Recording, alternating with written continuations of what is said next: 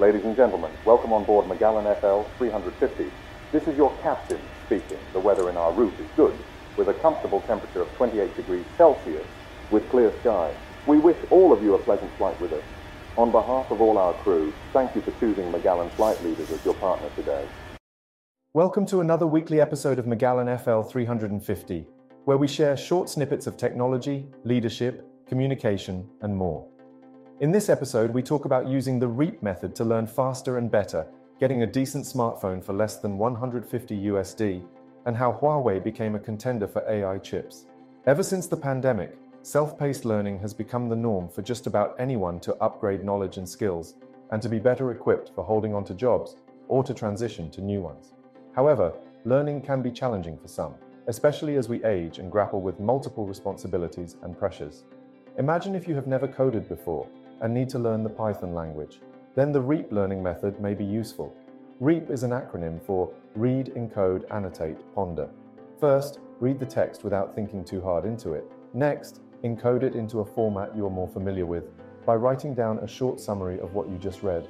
Then, annotate the key ideas of the text, perhaps in phrases or data points.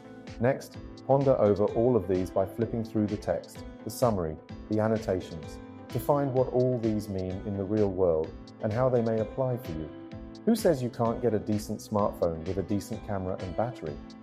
Xiaomi's sub-brand, Redmi, has launched the Redmi 13C at around $140 USD with a 50 megapixels main rear camera, 5000 mAh battery, dual-band Wi-Fi, 3.5mm audio jack, dual SIM standby, running on a MediaTek Helio 6 NM chip.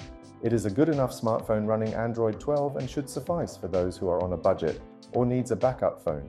While the world revolves around Nvidia as the darling of AI chips, other chip makers are not standing still. Huawei, the telecommunications leader from China, has gone on to supply 1,600 AI chips to Baidu, China's own search engine company.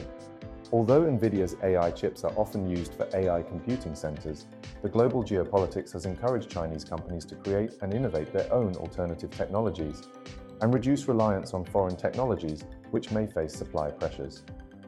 Talk to us if you need a partner in public relations, media training, crisis communication, red teaming, leadership training, and marketing.